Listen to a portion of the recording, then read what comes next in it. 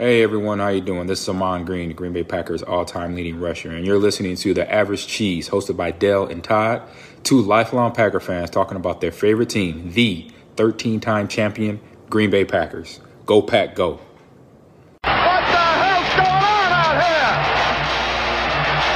Everybody's grabbing out there. Nobody's touching. Just grabbing, everybody. Grab. Nobody touching.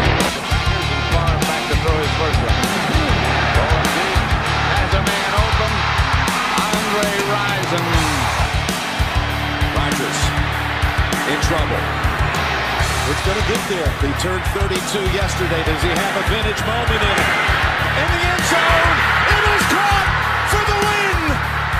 Welcome to episode 109 of the Average Cheese Podcast. The whole family is here for episode 109. Thanks to Rhonda and the folks at Arna Management. Thanks to Dwight at gdgcustoms.com. And thanks to Dan and the folks at Bob Anderson Builders. I will talk to Dwight tomorrow about our shoe raffle winner. Thank you to the folks who donated to the shoe raffle. I do appreciate it very much.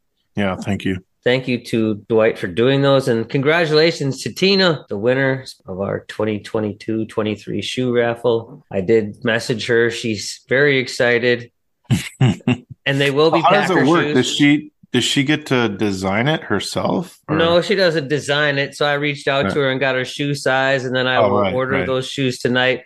Dwight has been talking about it, like, I already got some plans. I already got some ideas for the Packers shoes. So nice. Yeah, so that's going to be super exciting. If you didn't win and you'd like a pair of custom Packer shoes, you could always reach out to Dwight. Right. And he would definitely make you some. Do it. Yeah. Anyway, it's nice to see you. Peter, I'm glad you're feeling better. We can hear your voice. It's good to jump back on as the Packers are winning. Right. It's good to have you on so you can start to spit facts and stuff. I don't know if you listened, but Eric from Greendale fact-checked this one day. It's like, for fuck's sake, man. Yeah. And that's never a good thing, especially when Dale and I are alone. Yes. We just make up shit. Todd, I'm also happy to see you. How was your Christmas? Was it good? It was good. Kids are happy? As always. Yes, I'm sure they are. My grown-ass kids are home. They don't – I think – when they're babies – and they have their nights and days messed up, and they're up all night and they sleep during the day. That's also grown kids. Yeah. Yeah. Last night at 2:30, I'm like, what in the fuck? What are you watching TV at 2:30 for? Turn that down. I had to go full old man on them because I had just had my old man pills. So yeah. I'm like, I got to get up in the morning, damn it. Well, get your prescription. Yeah. Big news today. Or yesterday, I guess it would be now. J.J. Watt has announced. Whoa. What did I miss? Number 9. Oh, damn. Peter, episode 9. I got to keep things on track once in a while. Yes, you do. Look at you. Keep it things. Episode number 9.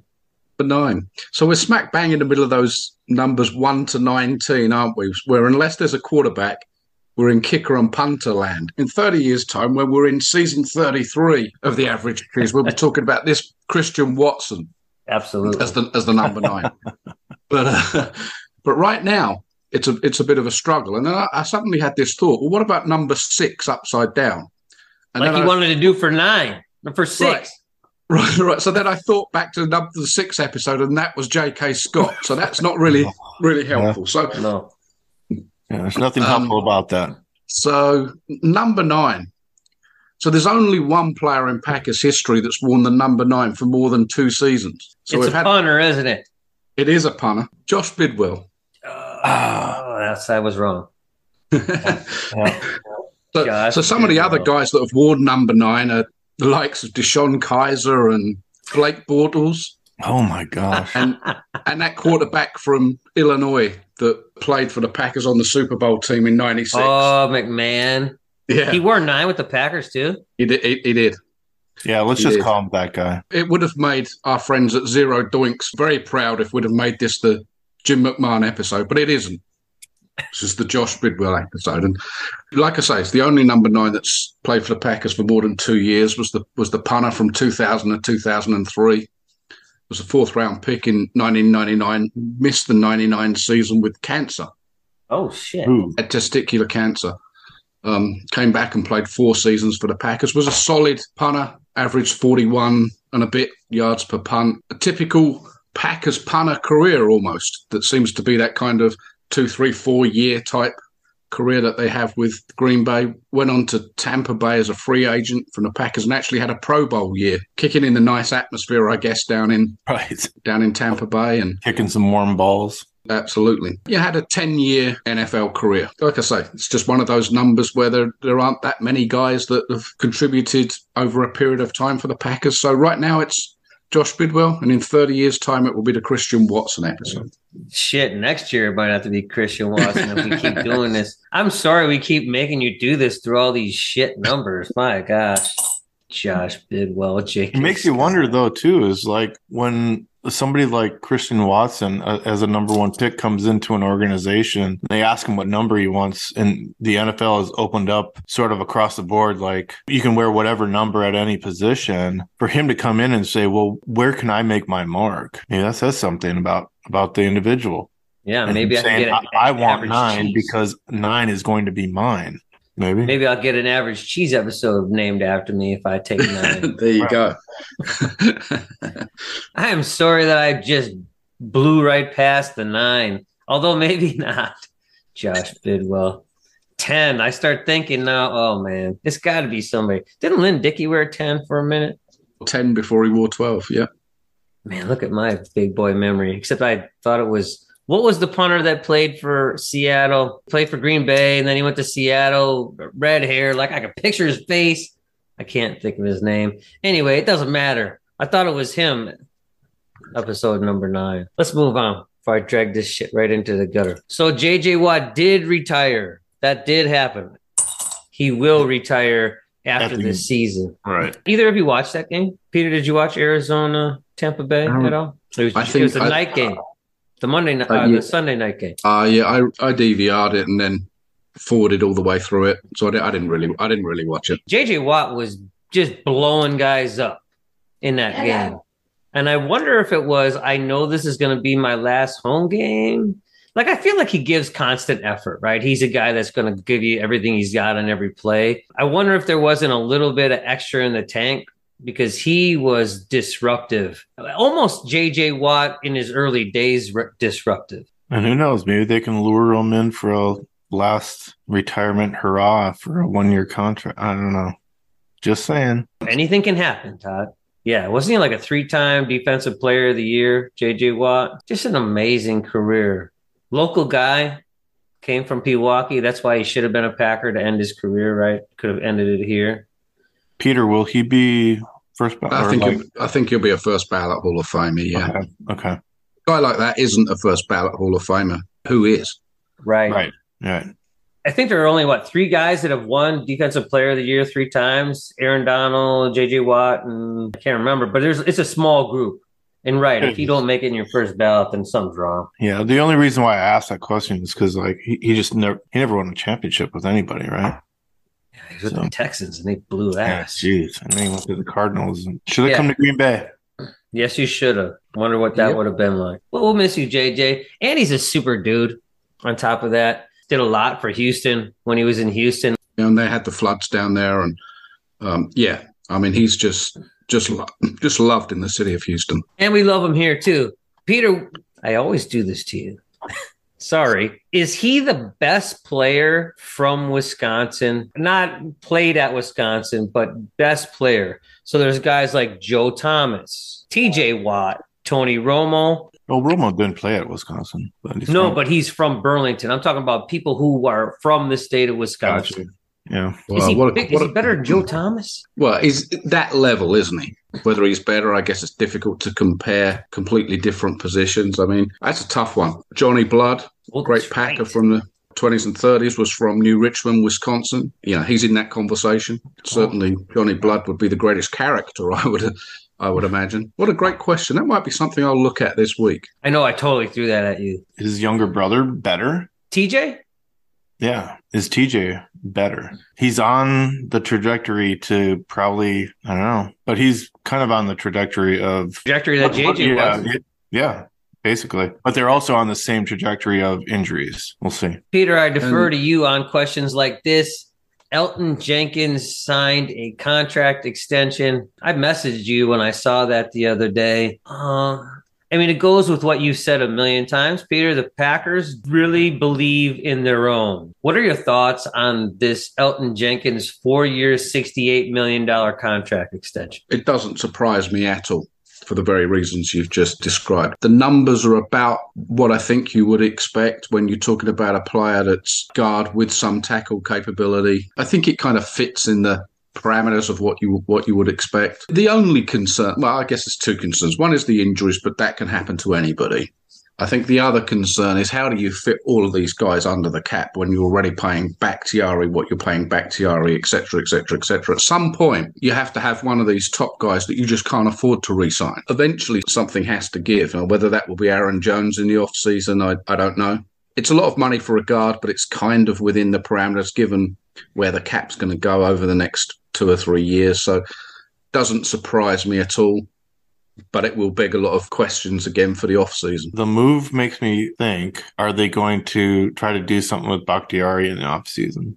Like to trade him? I don't know. I don't know that I think you have to sign what you have, and I think they stepped forward in doing that with Jenkins, but with Bakhtiari, maybe they're already planning something with Bakhtiari and signing Jenkins as a placeholder. Obviously, a huge contract to eat, so I don't know how they can actually try to deal Bakhtiari, but you've got to think with the injuries at this point, how much longer can you really... He is the catalyst, because without him, everybody else has to move all over the place all the time. We don't know when he's coming back. We do. He's here. He's not here. Do we really want that anymore? I love the dude, but... So Bakhtiari has 2 years left on his contract. His dead cap, I was just looking it up while you were talking, his dead cap, if they just dump him, is $23 million next year. Ooh.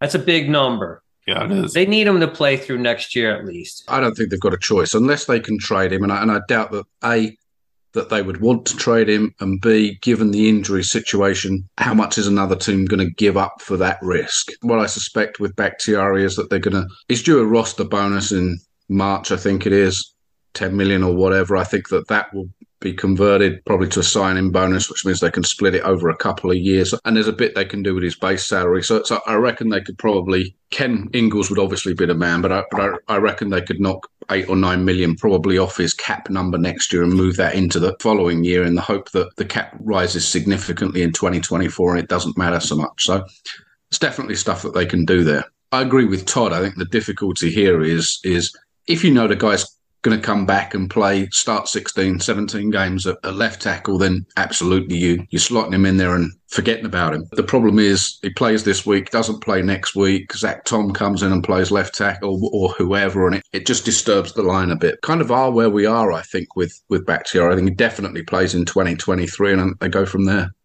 Yeah, I agree that he plays in 2023, but I mean, as far as like the return of investment for this year, we're upside down already on him. Right. How many games has he played? I mean, 5? That's just off the top of my head. But he's hurt again. Well, he had appendectomy. So it's not just that. It's also back to the knee. It's never going to be 100% right. So, right? I mean, I feel like that's always going to be an issue. Peter, to go back to the Elton Jenkins contract, is this a guard contract or a tackle contract? I think it's a very highly paid guard contract. Okay, so we got to talk about this too.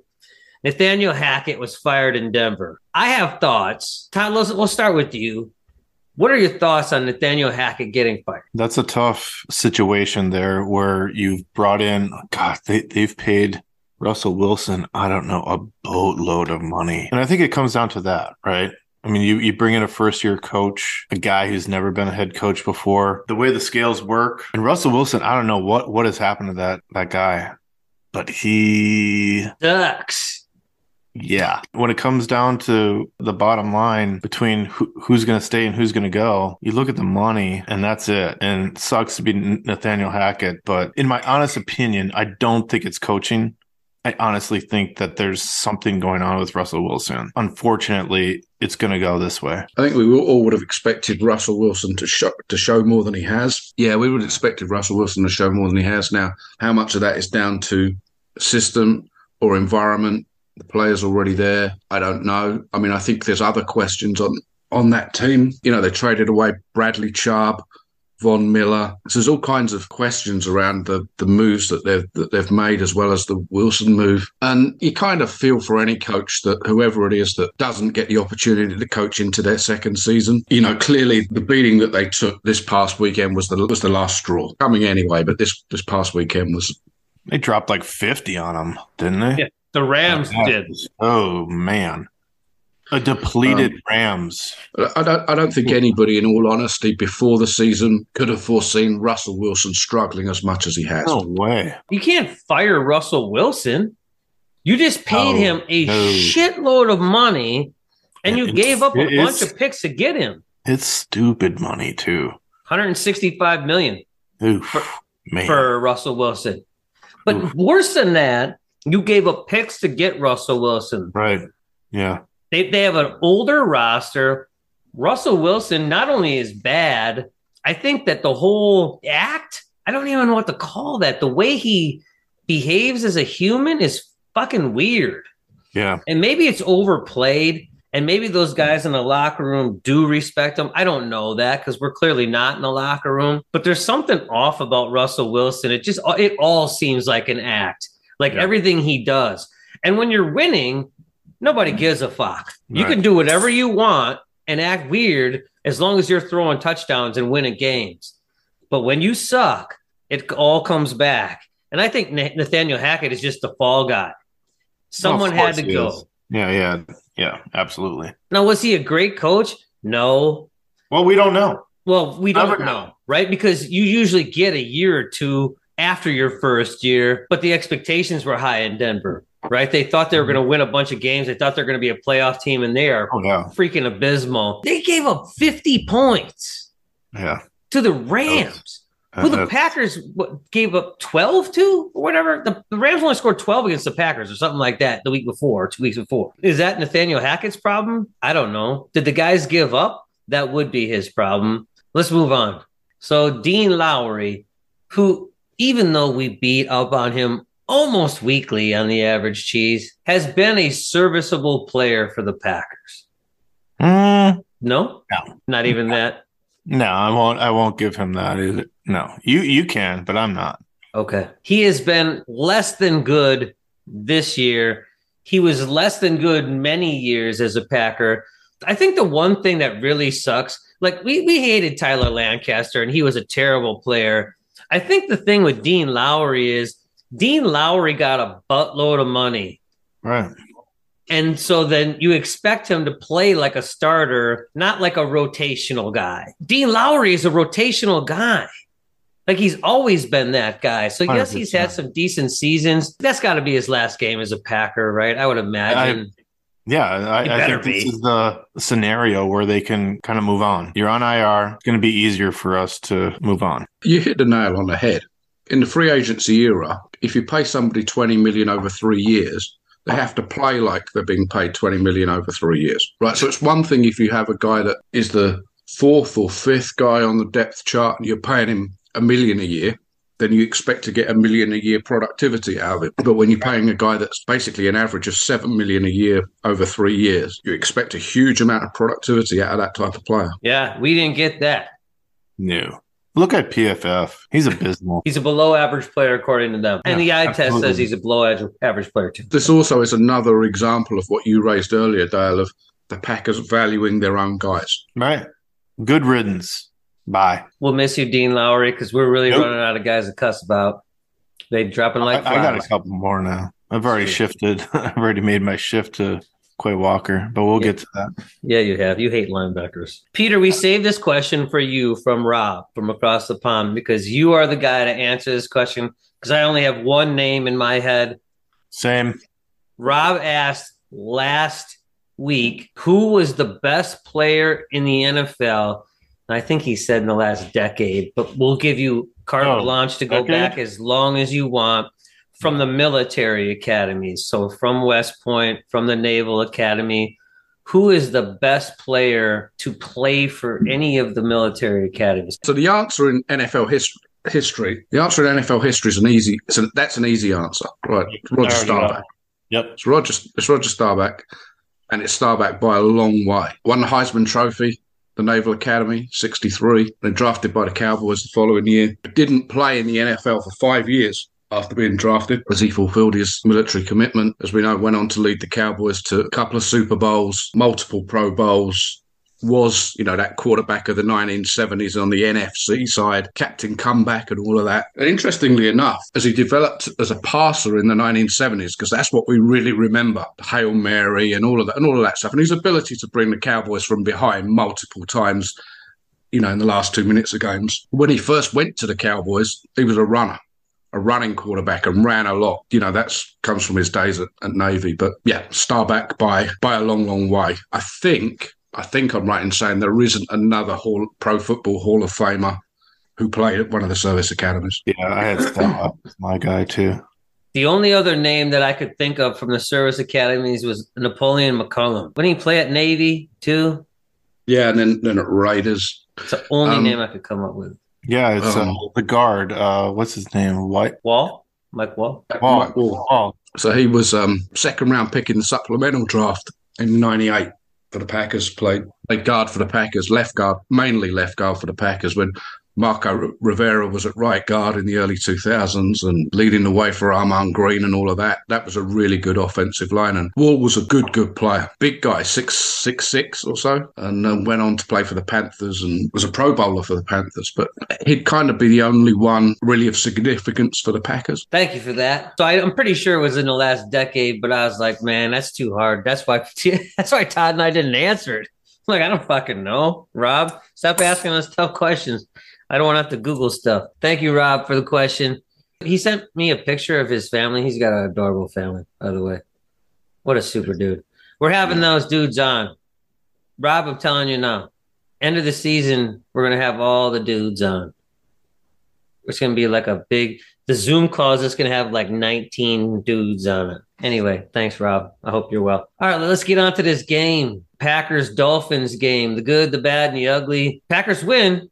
That's good. Todd, on offense. So I know that you had to leave and go to an event during the game and you're watching it on your phone. Did you see the Rodgers throw to Mercedes Lewis? No? I believe I saw that before I left. Yes. Probably, and I think we've said this in previous podcasts, top 10, that might have been top 5 of all time Rodgers throws. It was honestly bananas. I mean, it's so unlikely to run Mercedes Lewis, who's like 60 years old, down the left sideline, and to throw it into, a shoebox, rolling to your left and flipping it out. That was insane. And the play calling for his touchdown on his fourth and goal or whatever the hell it was, that was great. I mean, to see him contributing like that. I've complained ad nauseum about the tight end room, so it was nice to see Mercedes Lewis do something.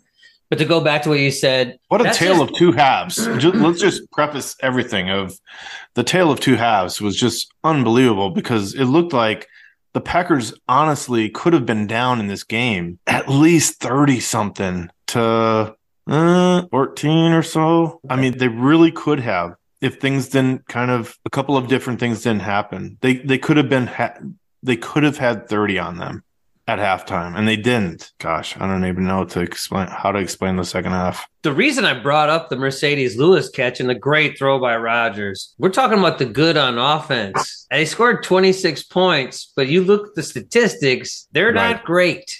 No. Yeah, I was scraping around to try to find. I actually had one good thing on offense, and then I had to kind of scrape around for some more stuff. I mean, Rodgers had an okay game. 24 for 38, 238 yards, a touchdown, also got picked. But Aaron Jones, 6 carries for 25 yards.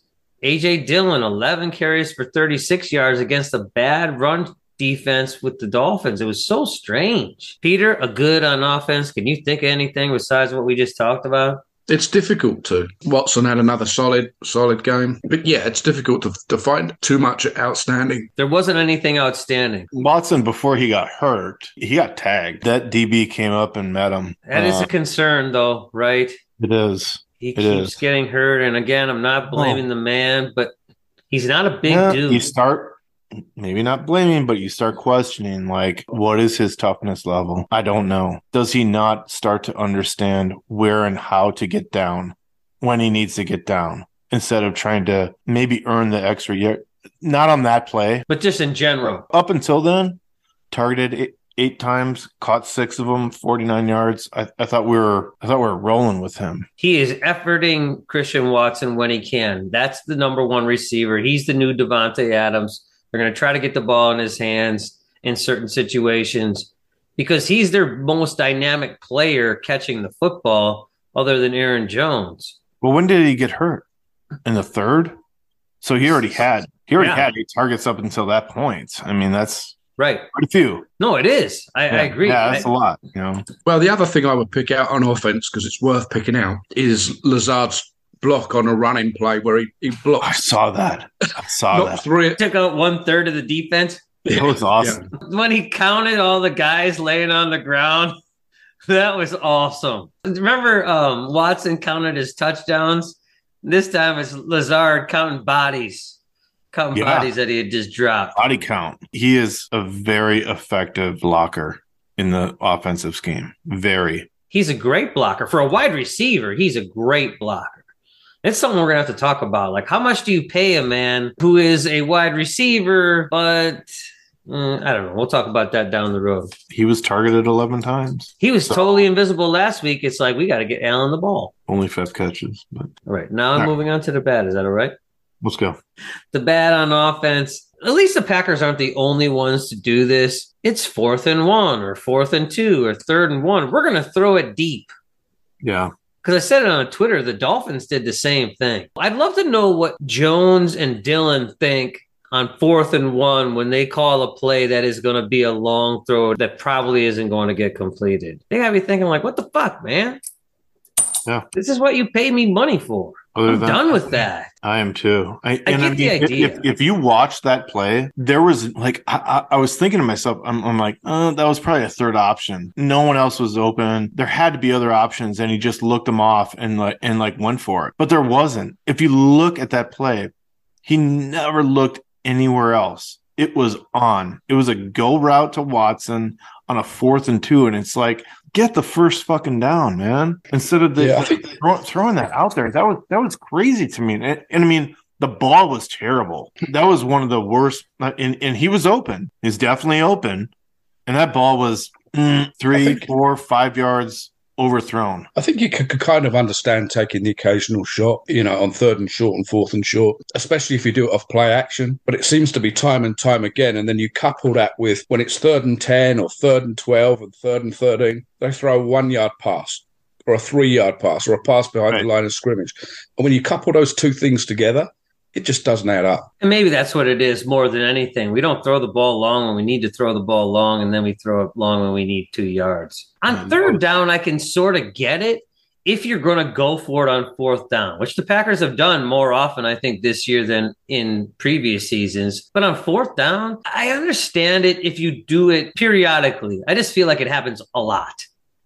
Yeah. Teams are not fooled by it. It's consistent.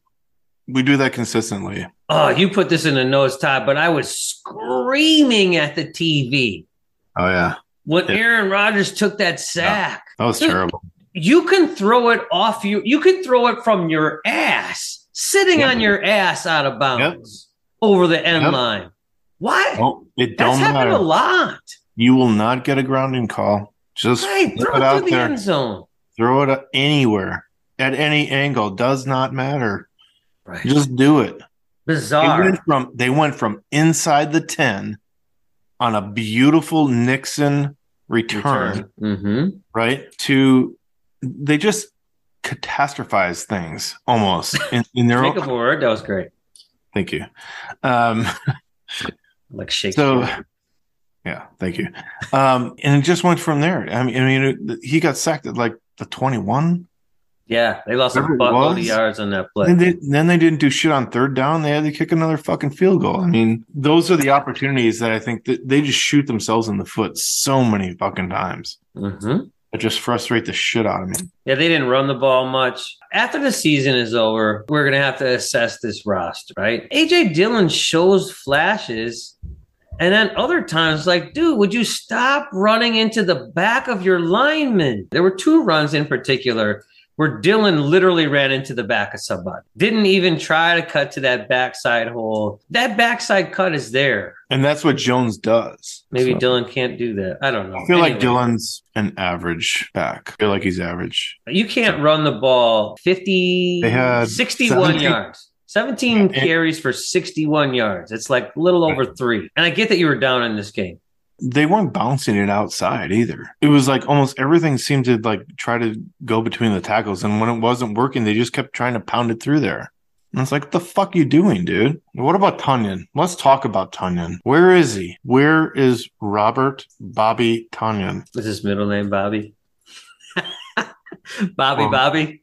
Yeah. Bobby Tonyan? 2 targets, one reception, and 13 yards. Peter, is he hurt? Maybe there's something else going on with him, yeah. I suspect that he's still fully coming back from that injury. But I also think that, and this will take some studying, but I also think it's an offense that just doesn't like to throw great numbers of passes to the tight end. Well, to be fair, and they didn't do it in McCarthy's offense ever since really Jermichael Finley. And I don't know whether that's the quarterback, whether he doesn't like those throws over the middle to the tight end. I don't know what it is, but it doesn't appear to be an offense that will ever feature the tight end. They seemed to like him when he was catching like 60 balls or whatever he caught that one year. Yeah, 11 touchdowns. Like double-digit touchdowns. And then they just went away from it. I just don't understand that. I'm confused by all of that. Yeah, the red zone offense is in the bottom third because we don't throw the football to the tight end. Like in the red zone, that's where you're going to get your tight end some touches because he's pretending to block and he goes out in the pattern and it should be, it's a short throw. It's just another blocker. That's why Mercedes Lewis is still playing in the Green Bay Packer lineup in his 17th year. I don't know that will ever change. I really don't.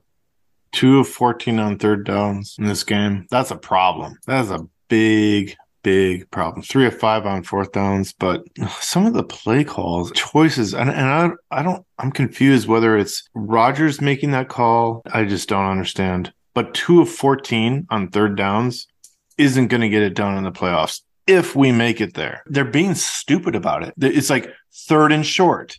We're going to go long down the sideline on the right side to Dobbs, or we're going to go to Watson across the middle on a go route. Why? Why are we doing that? Like, get the fucking first down. We don't have to do that for whatever reason. Whether it's coming from the sideline or it's coming from the huddle, it's happening. Let's move on to the defense.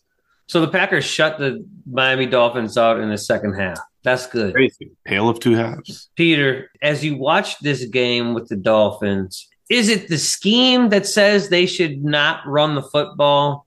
Or is it because they have Raheem Mostert and he's not a good player? Like, why don't they run the football more? Is it just because they have so many weapons throwing the football? I think it's exactly that. I think when you've got Hill, when you've got Waddle, when you've got an offensive coach that likes to throw the football, I think it's scheme. And I think it's fast to set up the run, if you like. And to be fair to them, it's pretty much worked. From where they were coming from before this season to where they are now, it's pretty much worked. But they have lost leads to Buffalo and to Green Bay. If you're playing the Packers, where do you start? You run on them and you run on them and you run on them until the Packers stop the run, which is not very often. Right. And the way the game started, I can't remember the exact play, but it may have been the very first play from scrimmage that the Dolphins ran. It was like a 13-yard run around the left. Oh, yeah. arm. Yeah, they were running all over them. Why did they even go away from that? Why? Well, that's why I was asking. Raheem Mostert and everyone else was ripping off like 9, 11, 15 yards at a clip. I think it's a mindset thing when you've got Tyreek Hill, when you've got Jalen Waddle, when you've got those guys that are having 1,000-yard seasons. You've got the quarterback, for all the criticism of Tua, as the number 1 graded quarterback in the NFL this year in terms of passer rating. I think that just leads a mindset that says, yes, we can move the ball on the ground, but we're going to throw it. That's the mindset of a coach who just wants to sensationalize everything, right? You're in Miami. Dude looks like he never played a fucking down in football ever. He looks like a fantasy football fucking multiple champion. And now he's just going to sensationalize everything, right? That's what it looks like to me. Like when Raheem Mostert, who has a history with the Packers, if we look back to the NFC Championship a few years ago, that dude was running all over the fucking place in the first quarter. My mindset as a coach is that's happening from now until the end of the fucking game, period. We're going to run right through you motherfuckers because you can't stop us. That's going to be it. And we're going to supplement everything with our 2 receivers that you can't cover. Done. I agree. Let's just go through the good just to finish this off. It just seems like too cute. Sometimes coaches are, be the smartest guy in the room. I felt like that Mike McDaniel? Yes. I think he's trying to be the smartest guy in the room. It's like, dude, you want to be the smartest guy in the room? Run the football. Do the obvious thing against the Packers until they stop you. And again, you have Tyreek Hill. You paid him a buttload of money. You have Jalen Waddle, who is a very good player too. I get it. But your job is to win football games, not to, rack up stats. And you haven't won a game in a long, long time, in like a month. The Packers had 3 picks in this game. It turned out that Tua was concussed. So you start to think, man, was he making bad decisions? I don't know. He threw some really bad balls. That one that Alexander picked, all 3 of us could have intercepted that ball. Yeah, it was bad. He threw the ball so far behind and over the top. The only one that was going to catch that ball was Jair Alexander. And the one to Rasul Douglas, I'll take that off of Tua and put that on Rasul Douglas. We've said it before. That guy studies film.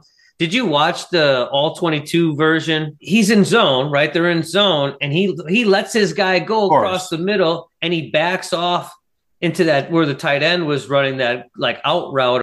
And it was great coverage by Rasul Douglas on that play. It was a smart play on his part. So I hang that on Rasul Douglas, not on Tua. It's nice to see that because the Packers haven't turned anybody over all season long. Let's talk about Jerry Gray, though. Jerry Gray getting in everyone's ass at halftime. That is a veteran coach who is kind of keeps to himself, probably isn't real loud in the locker room. Not a guy that's going to be, getting in guys' faces or being loud. But man, some of the players' reactions after that said that he was in the locker room and he was going off. Here's a defensive coordinator who can't connect to his team, but here's a defensive backs coach who gets into the locker room and says something, and then they go out after getting basically beat up in the first half. He gets in their ass and they go out in the second half and they pitch a shutout, 3 interceptions. That says something to me. Maybe Jerry Gray's the next defensive coordinator. Who knows? I'd like you guys to tell me what you think of Jair Alexander. I put it on Twitter that it was a real weird flex, him waddling off the field after the game, after Waddle went off for 5 catches for 143 yards and a touchdown. You know me. Like, I like a little bit of swagger. I like that cocky attitude. We said it last week. I don't think Jair Alexander is playing up to Jair Alexander level this year. It's not that he's not a good player, but my expectations of him are so much higher than that. Like this pick, again, all 3 of us could have caught that ball. It hit him right in the stomach. He was just standing there. I worry that he is, I don't want to say complacent. I don't think he's that. I think that he is not being reined in. And if Jerry Gray went off on Jair Alexander, I hope that did happen. I hope he was right in Alexander's face because I think that the attitude has to be coupled with the play. Like if you are playing good football, then go out and talk your shit all game long. But when you've been an average corner, I'm not a big fan of that. Is he the best Packer this year on defense? Probably, but it's a bad defense. His interview was super entertaining, though. That was fun. Of course. I need you to play better, Jair. God dang it. Yeah, forward. I think with Douglas, too, is like, did he get the game-ending kind of shutdown interception? Yes. Look, man, on the other side of the fence with you, it's been bad. It's been bad all year long with you. So, yes, I'll take that. Chill on the celebrations, Rasul, because your year and your production has not been there. Terrible. It just hasn't. And that was a bad throw by Tua. Peter, any other thoughts defensively before we move on? No, I just think that it's nice to get the 4 turnovers, but I think that kind of highlights what we talked about earlier with the offense. I think when you win the turnover battle 4-1 and have a kickoff return that was very nearly a touchdown, I think you should win games by more than 6 points. I even told you, Dale, didn't I? I was like, this has to be a big turnover game. Yeah. Texted you.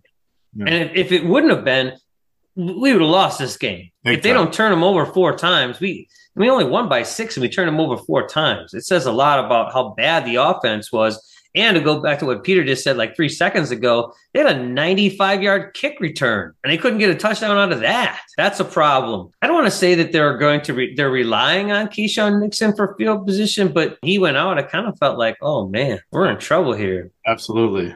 Yeah, no, I don't know. We'll get to that. We'll get to that. Because we know you love Quay Walker. Quay Walker did not have a solo tackle in this game. So he went from having a spectacular game last week to not having a great game this week. How is that even possible? When I looked at PFF and I looked at just the bullshit stats that Google has, Quay Walker failed to register a solo tackle. He helped on another tackle. An assist.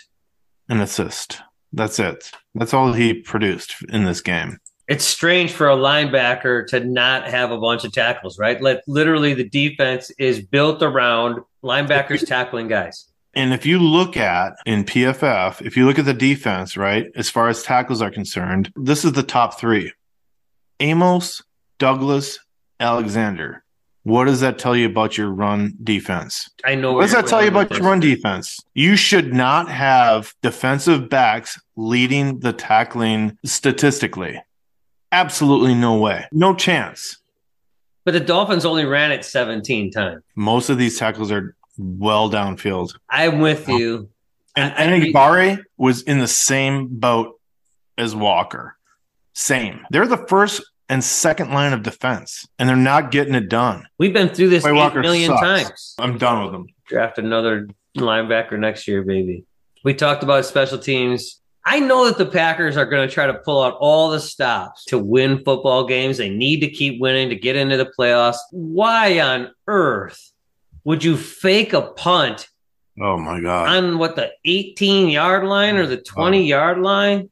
Yeah, it was around 18, between there somewhere. Oh, that was just absolutely stupid. I don't understand. The only way that play works is if you catch a team off guard, like the game set, right? Like how many points are you down, where you are on the field, how many timeouts there are, where you are in the game. Is it first half, second half, third quarter? How much time is left on the clock? Like all those things come into factor, right? But that made no fucking sense. And if that came from Bisaccia, man, you got to run that past the head coach. The special teams coach. I would hope so. We're running this play right now. I would hope so. And if you're, and by the way, you're going with Dalvin Levitt up the middle. Come on. That was horrible. That could have been, I talked at the beginning about that could have been 30 points. We were lucky to get away with only a field goal scored on us, sir. Yep. I think what makes that doubly bad is that even if you make it, you've still got 80 yards to go. And the Packers offense at that point in the game had given no indication that they had the capability to drive the ball 80 yards. It just seemed pointless. Yeah. It's just, exactly.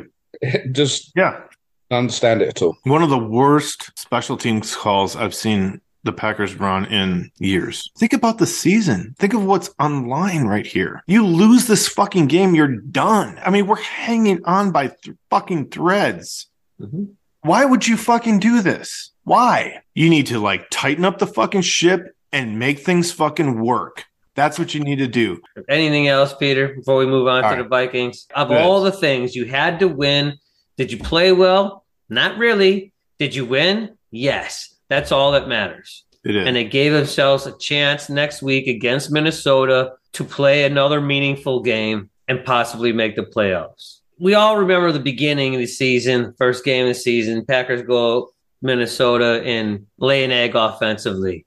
What's the difference now? Oh, there's the $64 million question. I think one thing that works in the Packers' favor is we've seen the Packers come out undercooked in the opening game of the last 2 seasons. We're now 16 games into this season, so they're not going to be undercooked. I think that they've got Christian Watson, hopefully, if he's not banged up. Romeo Doubs, I think they'll get the running game going, and it's at Lambeau Field in the cold. Now, that not necessarily shown to be a huge advantage for the Packers recently, but I think when you're playing a dome team in the cold, it's certainly not a disadvantage. So I think all of those things work in the Packers' favour. I think the defence, at the very least, I think will play better than it did in week 1. I'm not sure what this defence is, and I think that after the season's over, it needs a close look. But it will play better than it played in week 1. Whether that will be good enough, I don't know. Watson drops that first one. It kind of set the tone for the entire game. You look at the Vikings, even though their record is really good, I'm not sure they are really good. I mean, I thought they were, and we've talked about it. Shoot, I'm a big Dalvin Cook guy. We both love Justin Jefferson. Kirk Cousins has played pretty well, but their defense is not very good. It's interesting to me that their record is what it is. I heard or read somewhere today the Vikings are like 3 games better than what they should be. If they played to what they're supposed to be, they'd be like 7-7-1. And that's right when you think that they've won 11 games by 1 score. Is this the Packers from last year or the year before? Well, they've won a lot of close games, and their record is better than they actually are. Yeah, and it's one of those strange situations because you can look at that, a couple of ways. You could say, well, that says they're not as good as their record, or you could say that good teams find a way to win. Mm-hmm. So there's a couple of ways of looking at that.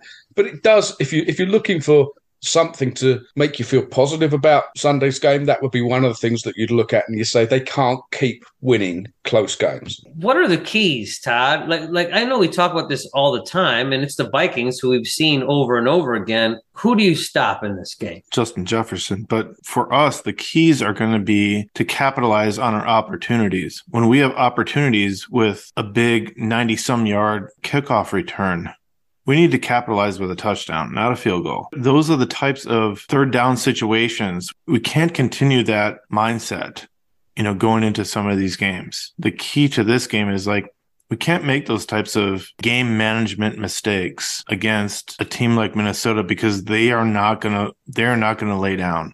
This is not a team, and I hate giving accolades to the Minnesota Vikings, but this is a team that does not lay down. They came from a 33-point deficit, which is an NFL record. I mean, come on. You can say what you want about Lambeau Field and it's going to be cold and all those things. Forget it. Throw that out the window. Put your foot on the gas, capitalize on the opportunities when they're given to you, and take advantage of it. Yeah, I think that's spot on, and I think there will be opportunities. The Vikings are giving up 400 yards a game on defense, so it's a team that you can definitely move the ball on. And I think, as Todd alluded to, when you move the ball, you have to score touchdowns. You can't settle for field goals, particularly in the cold, but you can't settle for field goals. You've got to drive the ball down the field and turn those into 7 points every time if they want to win this game. In 2020, I think it was, we scored touchdowns on 75% of the red zone opportunities. What's the difference between then and now? No Adams. Is it that? I think initially, yes. But I think now, I don't think that they believe that they're going to score. And I think that makes a huge difference. I think previously they knew, as much as you can know, they absolutely believed in goal-to-go situations that they would score. Now I think they're hoping that they're going to score, but not expecting to. Well, you had the safety valve of Devontae Adams, too. Whether you're going to him or not, it just swayed everything either in his direction, allowed other people to be open, or vice versa. That he was open. He was the man. Right now, we don't have that. Watson doesn't catch the ball in a tight window like Adams did.